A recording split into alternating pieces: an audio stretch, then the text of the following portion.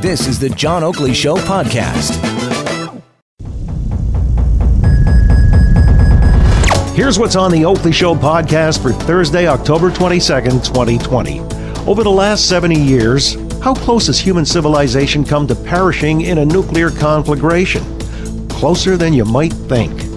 These are tough times for the world, so in light of that, we examine an enduring emblem of mirth and merriment, the Wienermobile. And sadly, the great Randi, scientific skeptic and magician, has died at the age of 92. We commemorate his world-renowned achievements and contributions. All of this starts now. U.S. presidential election, and sometimes looking through the prism of who would best be served to have their hands on the nuclear codes. You know, sometimes we do evaluate people in that regard, or at least American presidents, so we'll leave that for your subjective assessment. However, it doesn't necessarily mean anything because there can be mishaps en route, and it may not be a matter of all these fail-safes built into the system. As a matter of fact, there are stories aplenty of where the world was almost annihilated because of nuclear mishaps. In fact, Kelsey Atherton has joined us on the line from New Mexico. He's a defense technology journalist based in Albuquerque, and he's going to tell us all about these nuclear close calls. Kelsey, good to have you on the Oakley Show in Toronto. Good afternoon. Always a pleasure. So tell me about these stories. I mean, I'm fascinated how close the world, or at least certain parts of it, have come very close to conflagration, which would be, out of all of the, the panoply of stories that make your list here, the most egregious and the closest we've come. So the closest we have come as a world to nuclear oblivion is probably the case of, it was in 1983. It's we know it best by the officer who gave the order not to launch. That was Stanislav Petrov. He was a Soviet officer overlooking an early warning system. They just had new satellites up. The satellites are there to detect an early launch of ICBMs from the United States, and they did. They detected the launch of 5 missiles. And Stanislav Petrov, who was in charge of relaying this information and passing it along to the command, which would make the launch authority, is like, it seems really weird that the United States would only launch 5 missiles. Maybe we give it a little bit of time and see if there are other missiles, and then we relay that. And so he made the call not to pass along that warning, and we didn't have a nuclear war then because it was revealed that it wasn't, in fact, a launch. It was sunlight reflected off of clouds that the satellites had picked up on as an early warning. And that's one where the technology mostly worked, right? It did see something, it just saw the wrong thing. And then the people in the process said, maybe this isn't what we expect nuclear war to be, so we don't need to do it. But there's a whole range of other and weirder accidents than that. Well, I was just going to say, though, I mean, this guy, he defied not the one order, but 2. I guess there were 2 orders to fire in retaliation, and cooler heads prevailed. I mean, they should have given him some kind of a medal for that, for saving the world, a Congressional Medal of Honor from the U.S. at the very least. You know, the other one, I mean, when we talk about leaders who may have their hands on the nuclear codes or whatever, tell me about the issue in '69. I guess it was a North Koreans shot down an American plane. It cost a lot of lives. Richard Nixon wanted to retaliate in a big way, and there was a reason for that. What was it? I mean, Nixon would more than once would be drunk when he was told the news, and he would feel that the correct response was to fully retaliate. It is a deep quirk of history that Kissinger, who is hardly a man averse to violence or authorizing by the state, would often be the intermediary between when the military would come in and say, we've got this news. What is the order from the president? What is the thing? And he's like, the president is not really in a place to give those orders right now. And so he was sort of the filter. That's not like a formal role. Had the president gotten on the phone directly with the Pentagon, they would have had to follow his order. There was a case during Watergate when a missileer, that's the people who sit in the silos and and actually press the buttons once the order to press the buttons has come. This missileer challenged because how do I know that the order is lawful and coming from a sane president? And he was dismissed from his job for doing that, for asking that question. The system is designed. It's all built towards launching. Well, I'm just fascinated, too, but the number of stories, or at least there's a couple where, a drunken individual has access. We were just talking about Nixon, this kind of Dr. Strangelove scenario, learning to love the bomb, yippee-ki-yay kind of thing. But there was a story with the Royal Navy as well. Somebody who was drunk had on a submariner, on a submarine, there were nuclear weapons, and this person had access. I mean, what was that one, and how was that averted? Yeah, so, I mean, it's wild the way that this system relies that every single person in contact with the launch order be sane and sober when that happens. And what you really need, right, is you need someone else to just take over and get the person out of there and convince the person who is drunk with launch authority to not actually do the launching. Kelsey Atherton's with us, defense technology journalist based in Albuquerque, New Mexico. So, Kelsey, basically what you're saying is, and maybe a lot of folks not familiar with this, the litany of near accidents, is that something that should continue to scare us? Or are we far more sophisticated now, more fail-safes built into it? Albeit you've got rogue regimes like North Korea, Iran's on the precipice perhaps of getting a nuclear weapon. What are the prospects that maybe we're going to see something happen at some point in the not-too-distant future that involves a nuclear conflagration? Sure. So I think the biggest thing to keep in mind with the risk of a nuclear conflagration is the risk goes up. There's two big variables, and one is the more weapons that exist, and the other one is the more countries that have them. And of those, there's obviously a risk that if there's more countries who both have nuclear weapons, then there's more possibilities that they'll shoot them at each other. But also, the bigger thing is if you're worried about, like, accidents, if you're worried about error, if you're worried about something blowing up because it was improperly handled or it was stored poorly, or maybe you drop a socket wrench and it hits the part of an ICBM. And we're lucky that's a thing that happened. We're lucky it didn't become a worse thing. But the more missiles you have, the more warheads you have, the greater the risk of accidents.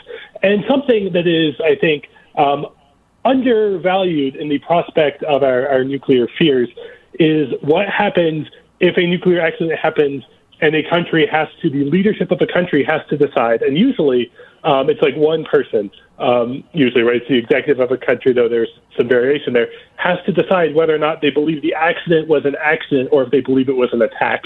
And they have to figure out in the space, usually of minutes, how to respond. And we have been extremely fortunate as a species so far that even the times that leaders have been angrily wishing they could be ordering nukes, they haven't actually done so. But that's a lot of gamble to place on luck. I was going to say, it really does seem like it. I mean, you were just referencing the techie who dropped his tool, his socket wrench, down the silo in Arkansas in 1980, and it pierced, I guess, where the fuel container is, and it might have lit everything up. Arkansas could have got real lit, and missiles fired, but only dropping about 100 yards away from the actual silo. Anyway, crazy story. I mean, gives us all pause for concern, I guess, when we think, we're harboring these things in hardened silos, but goodness knows, every day could lead to a big surprise. I appreciate you putting it into some perspective for us here, as I say, on the precipice of another election, and I guess the campaign that we'll see who's going to win and who gets access to these particular weapons. Kelsey, good to talk to you from New Mexico this afternoon. Always a pleasure. Thank you. Kelsey Atherton, defense technology journalist based in Albuquerque. The Oscar Mayer Wienermobile. Now, we've seen this thing. It actually exists. But the folks... Remember that song? That is what I truly like to be. Okay. Well, that was somewhat reminiscent. And if you've got in your mind's eye a fixture of this machine, it's basically a giant hot dog on wheels. And it's like 27 feet long, which leads to maybe it being unwieldy or cumbersome for some of the people driving it. But they really do have a lot of folks who are lined up and want that prestigious position. Let's find out all about it now. When it comes to promotions, this is one of the great ones for the ages. Ed Rowland is with us, Mobile Marketing Manager at Kraft Foods. Ed, good to have you on the Oakley Show in Toronto. Good afternoon. Well, thank you for having me. Excited to be here. Oh, well. Love talking about the Oscar Mayer Wienermobile. Well, how many are on the road as we speak? We actually have 6 vehicles all across the United States, all piloted by a team of 2 hot doggers. 2 per vehicle. Yes. We get these kids right out of college usually. They're mostly marketing, advertising, PR majors, because as you can imagine, the Wienermobile itself is somewhat of a rolling PR firm on wheels. And they travel and work with us for 1 year, living on the road for an entire year, seeing the country through the windshield of an American icon. Wow. And so as they travel the country, I mean, they pull into different stops. Typically, how long would they spend in a community or a city?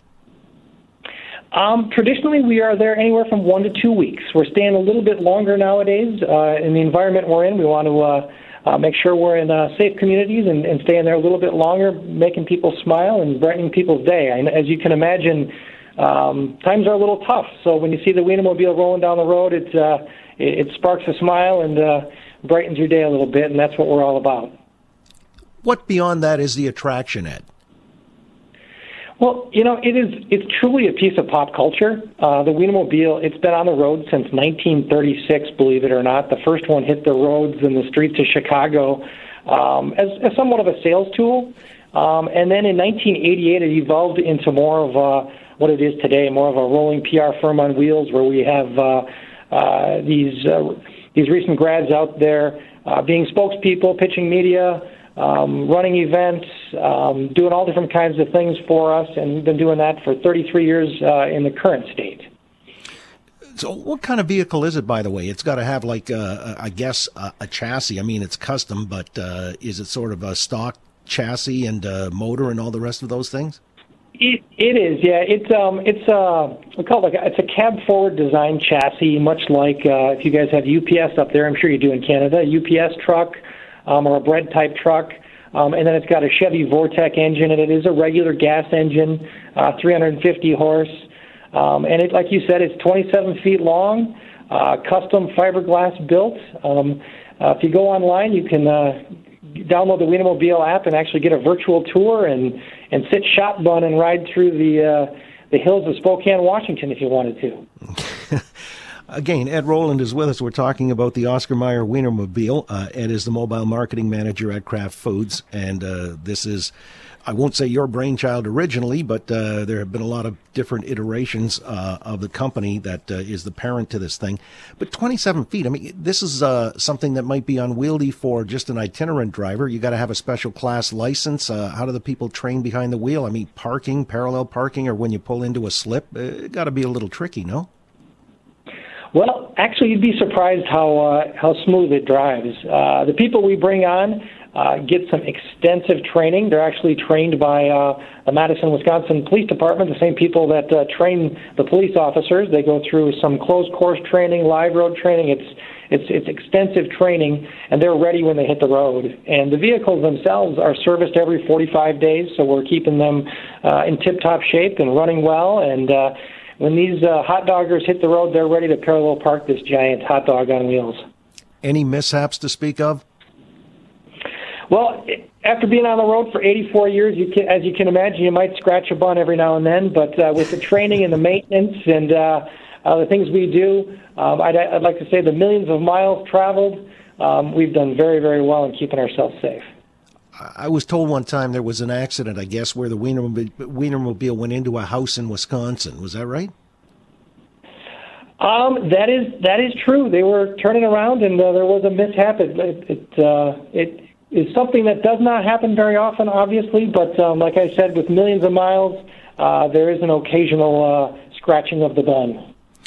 So when, the Wienermobile is mobbed at locations, I'm guessing it becomes somewhat of a local attraction. We had a rubber duck during the Pan Am Games here in 2015 that drew all kinds of people down to our waterfront to see this big inflatable. So I'm guessing, these attractions and people wanting to take their pictures with them and everything else like that, they must draw a crowd. Is there anything apart from just, getting the photo op or whatever? Are there hot dogs or anything dispensed here or other memorabilia? We do not serve hot dogs, but we do have other memorabilia. We have the famous Wiener whistle that's been around since 1952. And anytime you see the Wienermobile, you can get a Wiener whistle as that special memento to remember your visit.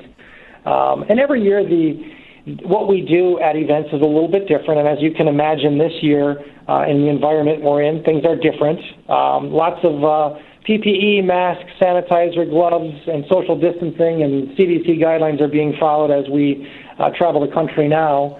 But there's still always that opportunity for a family to come up and get a picture, get their Wiener whistle. And we're doing a lot more thank you events. We did reverse graduation since the students couldn't walk this year down the graduation aisle. The Wienermobile drove around communities congratulating students for graduation and giving back, and thank you tours for our frontline workers and especially our Kraft Heinz employees that are keeping products on the shelves during these tough times.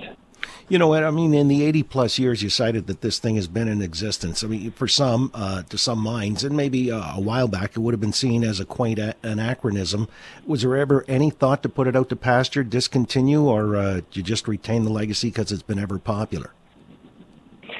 Well, there was a short time in the 70s where it had a bit of a hiatus, and that was when we were going through the Oscar Mayer jingles like you played at the beginning of your program here, and back in those days, you could reach the world on 3 different networks, and now they brought it back in the 80s. When the hot dogger tradition came back, and it's more relevant now than ever. One of the key responsibilities of a hot dogger and a team is to create social content. They have their own social channels as well as contributing to the Oscar Mayer company and brand channels.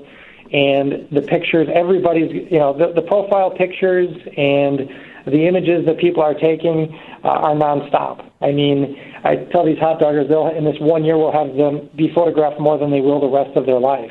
So it's more relevant today in the world of social media probably than it has ever been. So I don't think there's any plans of taking it off the road anytime soon. As a matter of fact, I was told that this was also a part, or the Wienermobile played a role in a marriage proposal rather recently. How'd that go? It did. I've been running this program for 17 years and never had one of these, but one of my hot doggers, a gentleman from the University of Alabama named Zach, proposed to his girlfriend out at Yellowstone National Park, and it was quite an event, and it was pretty neat. It was a special moment for them, and it sort of got viral. It went out all around the country, and lots of people saw it, and we do have, you can go ahead and request the Wienermobile in the United States. Sadly, we don't have anything in Canada yet, but you never know what the future brings. But it's out there. We get thousands and thousands of requests, and if you're one of the lucky dogs, we'll help you propose to your significant other or celebrate one of your special occasions. Okay, one of the lucky dogs. I get it. By the way, this Wienermobile is actually surpassed by Ryan Newman's wheels in NASCAR. I understand you also sponsor him on that circuit. We do, yes. And he is our NASCAR driver, and we've done quite a few things with him, and he's a huge Wienermobile and Oscar Mayer hot dog fan as well. So pretty neat. We'll be continuing that connection with him as well. Well, it sounds like, it's a lasting legacy, 80-plus years, and the Wienermobile is out there rolling the streets of America, albeit down to a fleet of 6 right now in a time of COVID-19, but bringing joy and merriment and just a novelty to different communities. Appreciate this as a marketing gambit. This one seems rather unrivaled or unsurpassed, so I appreciate your filling us all in, Ed. Thanks so much. Continued success. Thank you. Appreciate the time.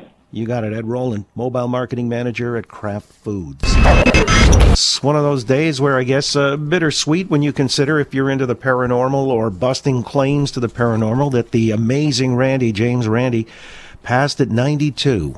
And we are going to talk about that with our friend Stephen Novella, professor at Yale University School of Medicine, who's also a vociferous proponent of scientific skepticism, host of the weekly podcast, The Skeptic's Guide to the Universe. Amazing Randi. I've spoken to him on numerous occasions, and he had a really, really interesting history. Started out as a magician, effectively, and over the years transpired to prove that magicians were really, because there were many claims to the paranormal and psychic abilities and all the rest. He said, no, it's just parlor tricks. In fact, he put up $1 million to anybody who could prove that the paranormal actually existed. Nobody ever copped the mill. So we'll be talking to our friend Mr. Novella here in just a few moments, get him on board and find out what he found particularly noteworthy about the amazing Randi. Because there was a time where he actually colluded with Johnny Carson on The Tonight Show to disprove Uri Geller. Uri Geller at the time was making a lot of noise about bending spoons mentally, and the amazing Randi said, that can't be. That's just, again, a parlor trick. Another great feat was where he actually surpassed Houdini in a submerged coffin in a pool. And I think he did it for like an hour and maybe 40 minutes in a sealed coffin. Whereas Houdini, it was about an hour and a half, if you saw the movie with Tony Curtis. But that's what the amazing Randi was all about. Escaping from 22 jails in his life. And he did bend Barbara Walters' house key on live TV. I mean, those were so ubiquitous. She gave them to everybody, though, didn't she? Anyway, this was the amazing Randi at 92. So who knows if he shuffled off the mortal coil into another world now, where he may just come back to prove that the paranormal does exist. Who knows? I mean, he was a great showman. One time, I guess he escaped a straitjacket suspended over Niagara Falls. Also, you may ask your grandparents about this. He appeared at the CNE and many feats of daring do. That was the amazing Randi, publicly challenging all of those who purported to be. In fact, sometimes he would actually tell people, I'm just a magician, and these are all just tricks that you can learn and execute, and they would argue with him. They would basically say, there's no way on God's gray earth you, sir, are a psychic. You possess paranormal powers. Go figure. But again, dead at 92, actually born in Toronto. When I was talking to him, he was based out of Buffalo. He had a group called Psychops, which was the people who were examining claims of the paranormal, which is where the $1 million came into it. And he put up this paranormal challenge.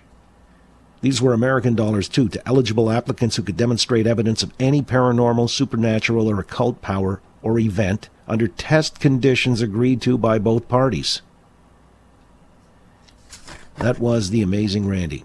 Had a regular spot on Stephen Novella's podcast, which again is The Skeptic's Guide to the Universe. Stephen Novella has joined the Oakley Show here at Global News Radio 640 Toronto. Stephen, really appreciate your coming on. I mean, got to be a bittersweet moment here. The amazing Randi, you knew him well, passed at 92. What are your first thoughts or your reaction to that? Yeah, I mean, Randi was obviously a good friend and colleague, and it's very sad, to lose him. But, obviously he was 92. He's had many illnesses. We knew this day was coming. It never quite prepares you for it, even when you know that it's coming. But we take solace in the fact that, Randi really, he had a long, happy, productive life. We spoke to him about this very thing not too long ago when he said he's totally ready to go. He has no regrets about his life. He accomplished a lot. He has a lot of friends, so he was very happy at the end. And I think that, if you get to the end of your life, a long and productive life with no regrets, what's better than that? Absolutely. And as you mentioned, he had a storied legacy. I'm just recounting some of the highlights here. What stood out in your mind, though? I mean, what was he most noteworthy for to you? So, he was one of the founders of the skeptical movement, and which I'm obviously an active part of. So for me, he was always sort of a mentor and, an iconic figure who, I frequently say, I wouldn't be doing what I'm doing if it weren't for him. A lot of the movement wouldn't be what it is today. He was a magician, as you know, and but also a critical thinker, and he saw that people were using the skills and the techniques of a magician to take advantage of people, to defraud them, to steal their money. And that made him furious. And he set out on a career to to expose them and to teach the public how to think more critically and how to recognize fraud when they see it. So debunking came for him to be somewhat of a crusade, is what you're saying. Do you know if there was a pivotal moment in that? It was a lifelong career, absolutely. I don't know that there was one pivotal moment. There was multiple instances that he would tell stories of where the one that stands out. He was at when he was very young. He was at a local faith healing session, and the faith healer was reading prayer cards, and then he would pretend as if like the divine powers were giving him the information, and then he would reveal that the card had the information he said it was going to have on it. But Randi recognized this as the one-ahead trick. He was reading the card and then pretending that the next one was the one he just read. It was a very simple magician's trick, but this guy was using it to deceive a large group of people into giving him money. And so that was definitely one of the cases that he spoke about that really motivated him to go on this crusade, as you say. That was the Peter Popoff case, wasn't it? Well, that came much later. Peter Popoff was another faith healer, and he did expose his techniques. But the big sting operation he did with Peter Popoff was he caught him and his wife using an in-ear radio receiver where she was reading the prayer cards backstage and telling him on stage through the radio what to say. So similar kind of deception, but that was using more technology rather than just a simple magician's trick. Well, did he make more friends or enemies in those circles of magicians / the show people who would pretend to be have access to the paranormal or psychic powers? I mean, he definitely had more friends among magicians, and many of his friend magicians, like of course, Penn and Teller, probably the most famous ones that he had, but also like Banachek. A lot of famous musicians were his mentees, if you will. And so he was well loved within the magician community. But sure, there were some that didn't like the fact that he spoke out against magicians pretending to have real magical power, because the magic profession is you are deceiving your audience, but it's a transparent deception. The audience knows they're being deceived, and it's for entertainment and for wonder. But there's never any real deception where you're pretending to be actually magic, but some magicians are in the gray zone, or they sort of flirt with that line, and some are overt. Some say, yes, I have ESP, I have magical power. And those are the ones, like Uri Geller is probably the most famous one that he went up against, because Uri Geller made a career of using his meager magical skills to really defraud people and pretend like he could do things like bend a spoon with his mind. And Randi was like, no, these are all tricks. Any magician with a modicum of skill can do these things. They're just all simple tricks, and he set about exposing them. And Uri Geller didn't like it at all, but most magicians in the community loved him. Yeah, well, you mentioned Penn and Teller. That's sort of, the creme de la creme, and their show BS, euphemistically speaking. Uri Geller, he basically took the whatever right out of Uri Geller, and with the complicity of Johnny Carson, didn't he? Oh, yeah. So for many years, Randi was a consultant for Johnny Carson, because Carson would like to have these people on his show, and he had Randi tell him how to prevent them from cheating. Basically, sometimes Randi would be on the show himself, but even when he wasn't on the show, he was still telling Carson, because they were close friends, he would tell Carson, this is what you got to do so that this guy can't cheat and pretend like he has powers that he doesn't have. And it was often very simple.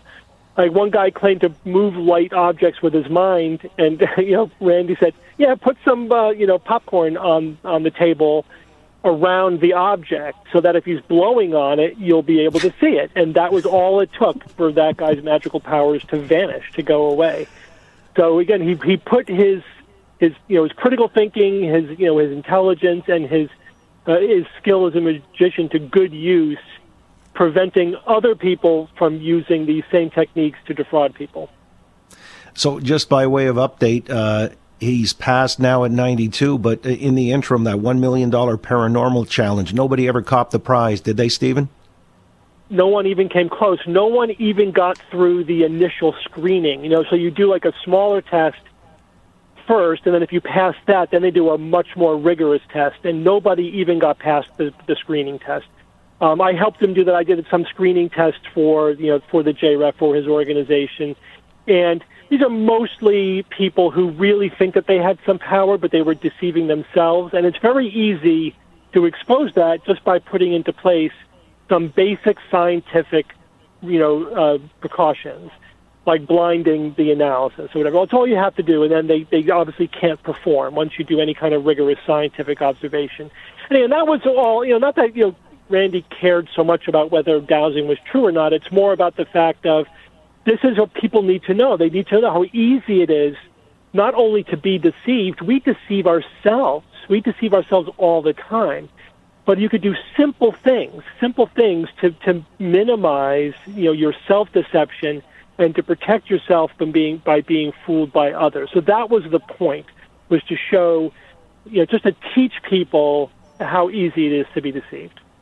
Yeah, there's a remarkable story, I guess, that goes many, many years back where somebody actually was shouting and chirping him saying, you're a fraud, you're a charlatan. He said, of course I am. This is all part of show business. Guy says, no, you're a fraud because you actually do have paranormal and psychic powers. He was challenging Randy. Randy was being totally transparent, and yet the guy wasn't buying it. Yeah, that's why there was a movie, made about Randy's life a few years ago called An Honest Liar. Because that's what he was. He would lie, but he would be honest about the fact, like, I'm going to deceive you. What I'm doing is a trick. And it doesn't, the good ones, the really good magicians, don't have to deceive you because they're so good that even when you know that what they're doing is just, is a trick, it's still amazing. It's still unbelievable. And Randy was definitely in that category. He would do close-up magic for you, and he was always entertaining. He just loved entertaining people. He's such a nice guy. And, we're having dinner together, he'd be compelled. He'd do some kind of close-up magic. And it was, again, and even me being a skeptic and knowing some magic, it was always phenomenal. Just tremendous skill at doing what he did. Yeah, he wasn't a killjoy. It was just mostly about the execution of it, and you'd marvel at how it was flawless. And, for example, Barbara Walters, her house key, bent that on live TV. Close-up magic that you cite. The other thing I'm still wrapping my head around is, he surpassed Houdini in an enclosed coffin submerged. He spent more than an hour and a half in there, about an hour 40. Any idea how he managed to do that? Or, do we maybe not give away a secret? Andy will take that one, or has taken it. He would not give away the magician's secrets, and the best tricks like that, he wouldn't tell you how he did it. If he ever did tell you how he did a trick, you can be sure that's not how he did it. But he was transparent about that also. He said whenever a magician tells you they're doing a trick in a certain way, the only thing you can be certain of is they're not doing it that way. They're doing it some other way. But we don't reveal the big secrets like that. So that's what I liked about the fun in the show for everybody. Well, that was Penn and Teller. Supposedly, ostensibly, they were telling you how the trick was done, but as you say, they were probably misdirecting, which is part of the craft of being a great magician, which was the amazing Randy, as well as, I guess, a debunker. Don't know if he really preferred that term, but he will be eternally remembered as such. And really leading to... He preferred investigator to debunker, but yeah, everyone knows what we mean by that. Absolutely. And one of the progenitors of the skeptic movement, of which you are, I guess, the leading protagonist now, Stephen. I really appreciate you joining us here on short notice to remember your friend, the amazing Randy. My pleasure. Thank you very much. Always a pleasure. Stephen Novella, again, he tight with the amazing Randy and had him as a regular on his podcast, The Skeptic's Guide to the Universe. By the way, Stephen's a prof at the University School, at Yale University School of Medicine. Bright guy. That's a wrap for the Oakley Show podcast for Thursday, October 22nd, 2020. You can listen live weekday afternoons from 3 to 6 Eastern. Turn the dial to 640. Listen live at 640toronto.com or search the name John Oakley on Spotify.